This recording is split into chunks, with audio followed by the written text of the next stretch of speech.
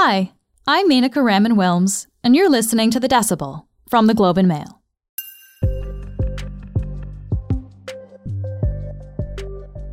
Most of the country is in the sixth wave of the pandemic. In Ontario, wastewater data suggests that 100,000 to 120,000 people in the province are getting COVID every day. That's more than at any other point in the pandemic. As cases surge, this was the advice from Ontario's Chief Public Health Officer, Dr. Kieran Moore. He spoke on Monday. COVID-19 transmission increases. Getting a booster dose if you are eligible, and especially if you're at high risk, is very important. It's your best defense against severe illness, hospitalization, and death. Booster doses save lives. Even though 80% of Canadians have 2 doses, not even half of us have that third shot. So, what's different when it comes to the booster? I think it's almost a victim of its own success, because now that we know the vaccine is not protecting against infection as well, people are sort of saying, well, then, I had my 2 doses, so I'm fine. The vaccines don't even work anyway. The Globe's health reporter, Carly Weeks, is back on the show today. She'll help us understand why fewer people are getting boosted, how that third shot can help, and how many more times we might need to get a vaccine. This is The Decibel.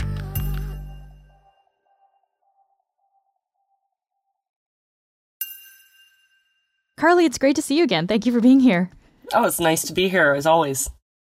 So, parts of the country right now, we're experiencing a 6th wave of the pandemic. A lot of people seem to be getting infected right now, too. But at the same time, things are more open, so there seems to be a bit of a contradiction. We can go to restaurants. There are no more mask mandates. What's happening here, Carly? Why are we seeing that kind of contradiction? I think what we're really seeing here is the complete and total exhaustion from the general public in dealing with this. The pandemic is certainly not over, and we can just see that by the number of cases and infections. Things have changed remarkably. I mean, we have treatments, we have vaccines. So I think that people feel more protected, and they feel as though maybe for them, this pandemic is over. But for many, many people out there, this is still very real. It's affecting their everyday life. There's people who have immune compromising conditions that have to be very careful. The elderly who we know are at greater risk. Young children who aren't yet eligible for vaccination. And there's also, in that equation, healthy adults who could get a COVID infection and become very sick enough to be hospitalized and die. So I think that, politicians have recognized that people are kind of tired of this, and that they're kind of going with what a lot of loud voices are saying, which is open everything up, drop mask mandates. The unfortunate thing is that this is likely exacerbating the ongoing wave that we're seeing right now. It's not necessarily a direct cause, but it's certainly not helping get us out of this. And, while we do hear every day from politicians that we have hospital capacity to handle this, I think we have to ask ourselves, is this really about, allowing enough people to get sick enough to not overwhelm our hospitals, or should we be doing more to protect the public? You mentioned vaccination is a big part of the conversation here. At this point of the pandemic, 2 years on, what is the role of vaccination? Vaccines have played an enormous role in getting us here, getting us to a point where we are kind of resuming some level of normalcy. Things have shifted because we now have a variant on our hands that can evade a lot of the vaccine protectiveness against infection. And I say infection because the vaccines are still doing a remarkable job at protecting against severe illness. So, when the first studies came out of the mRNA vaccines, those are the most successful vaccines, the Pfizer and Moderna mRNA vaccines, when those clinical trials came out, I think it was sometime last year, and then we had vaccines shortly after, it was pretty incredible to have a vaccine that was, 95% effective at preventing infection and severe illness. And no one thought it would be as successful as it was. And I think it's almost a victim of its own success, because now that we know the vaccine is not protecting against infection as well, people are sort of saying, well, then, I had my 2 doses, so I'm fine. The vaccines don't even work anyway. When in fact, they work very, very well. And I think that we need some better messaging about what the vaccines can and can't do. The messaging is definitely a key point that we'll come back to, but let's get a kind of the lay of the land of what we're looking at here. We spoke to you 4 months ago when these third doses were being rolled out across Canada for the general population. How many Canadians actually ended up rolling their sleeves and getting that third shot? Not enough. So the older groups have much higher uptake of booster doses, or what we're calling third doses. For younger people who are eligible for a booster dose, because not everyone has been eligible, in some age groups it's well under half, and then depending where you look in various parts of the population, it's going to be even lower than that. So the big question in all of this then is, why aren't people getting the shot that they're eligible for? Why are we not seeing this happening? I think that a large part of this is that public faith in the vaccines have kind of been diminished because we keep seeing headlines and hearing that the vaccines don't work so well anymore. When in fact, the message needs to be much more clear that we know from research that immunity will start to wane. And even though the vaccines right now aren't very good at preventing against infection, they are very good at keeping you from becoming severely ill. But over time, the more we're learning is that those severe outcomes, the risk starts to go up the longer it's been since your last vaccination. And that's particularly true for older groups and more at-risk groups. Maybe you can help us break down exactly what that benefit of that booster dose is. So either that third shot or the fourth shot now potentially. How much more protected is someone with that extra dose of vaccine?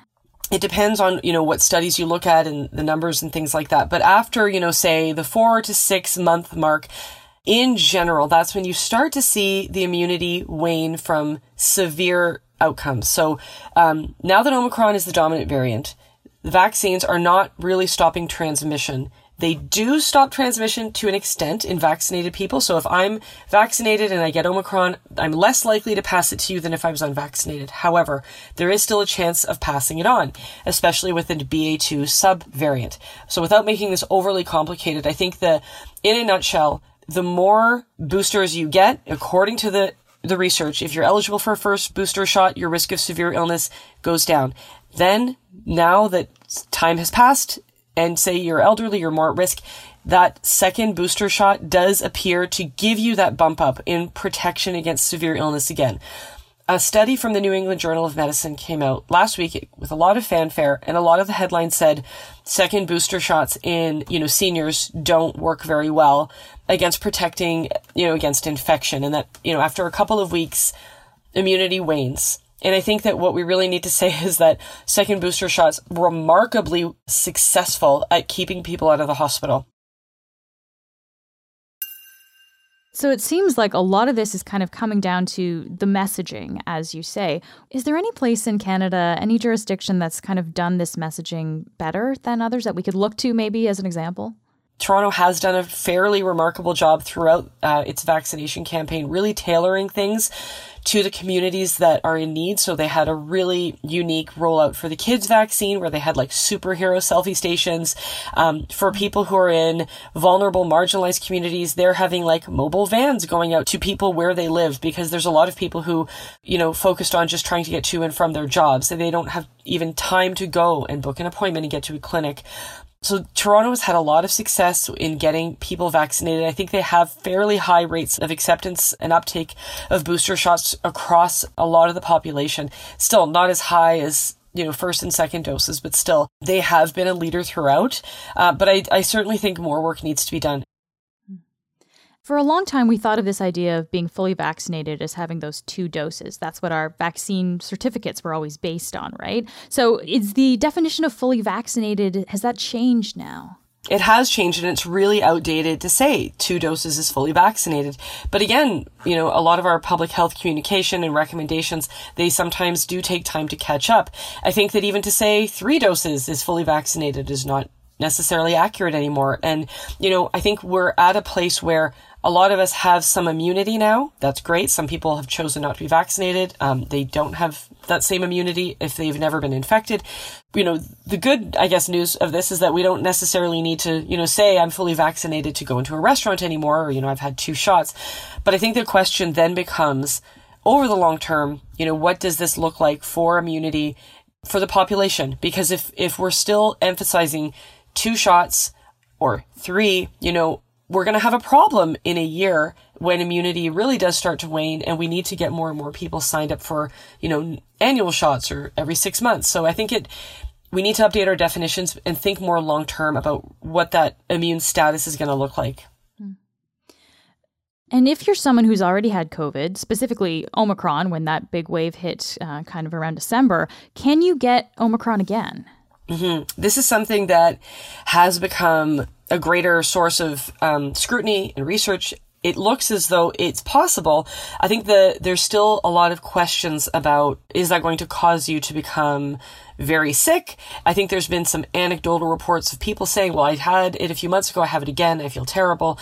But I think by and large, what we're hearing from research, and again, it's still early and things are evolving, we don't quite know, is that you will have some level of protection for some time. And if you do get sick again, you're likely not going to get as sick or as severely sick.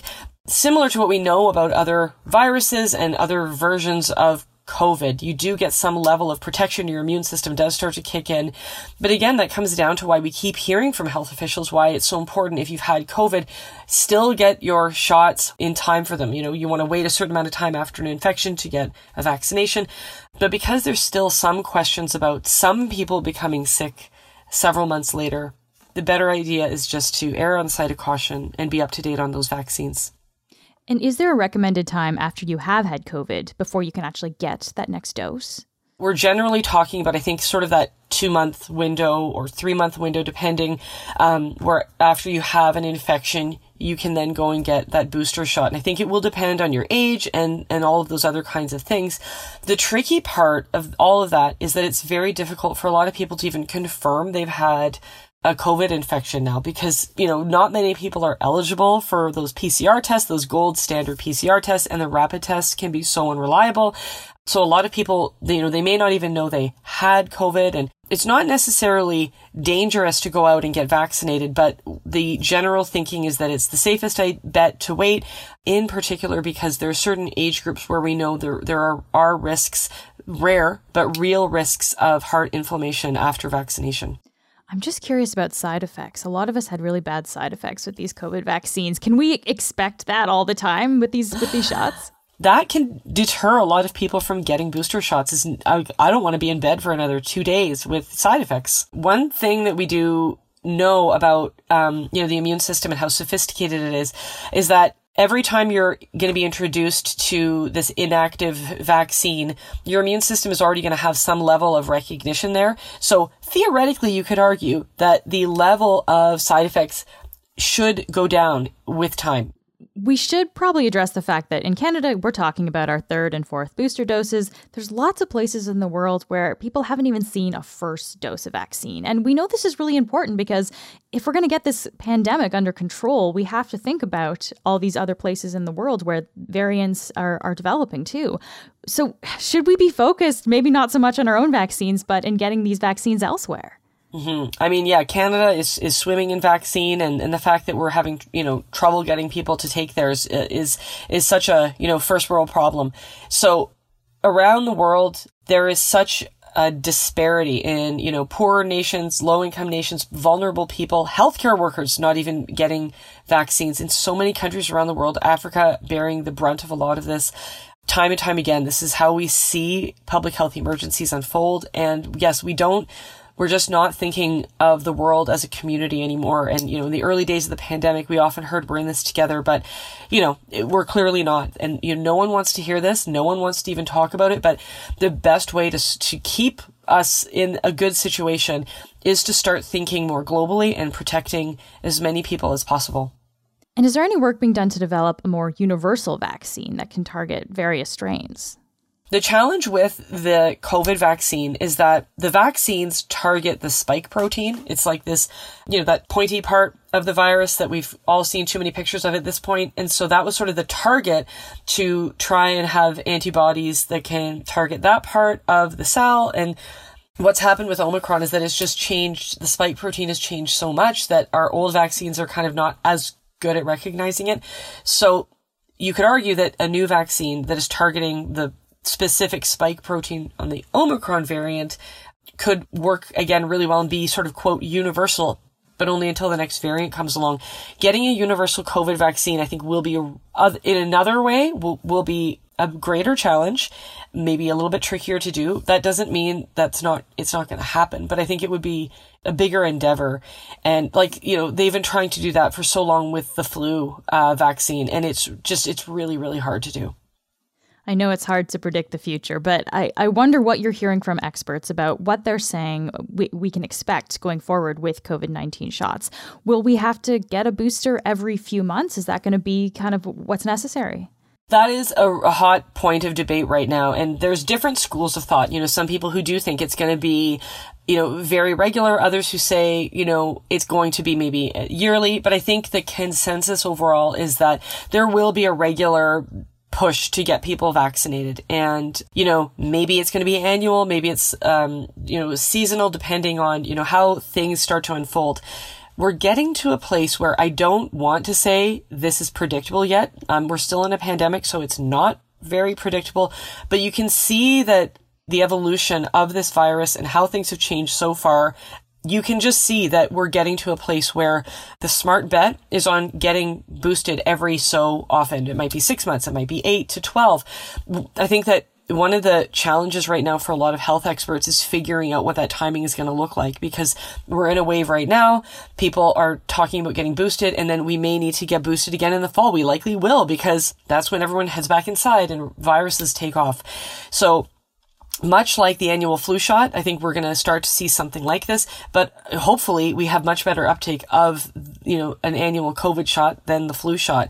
And, not to sort of belabor the point, but for many years, we have simply accepted that, thousands of people will die as a result of the flu. And before COVID came along, that's exactly what happened in Canada. And, not enough people, well under half in many years of Canadians who are eligible get their flu shot. A lot of people get sick.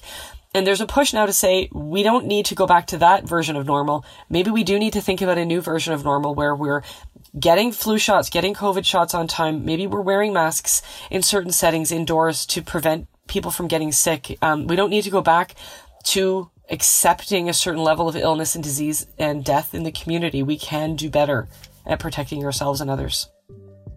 Carly, thank you so much for taking the time to go through this with us. It's great as always to be here. Thank you.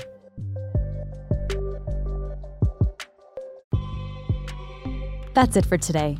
I'm Menaka Raman-Wilms. Our producers are Madeline White and Cheryl Sutherland. David Crosby edits the show.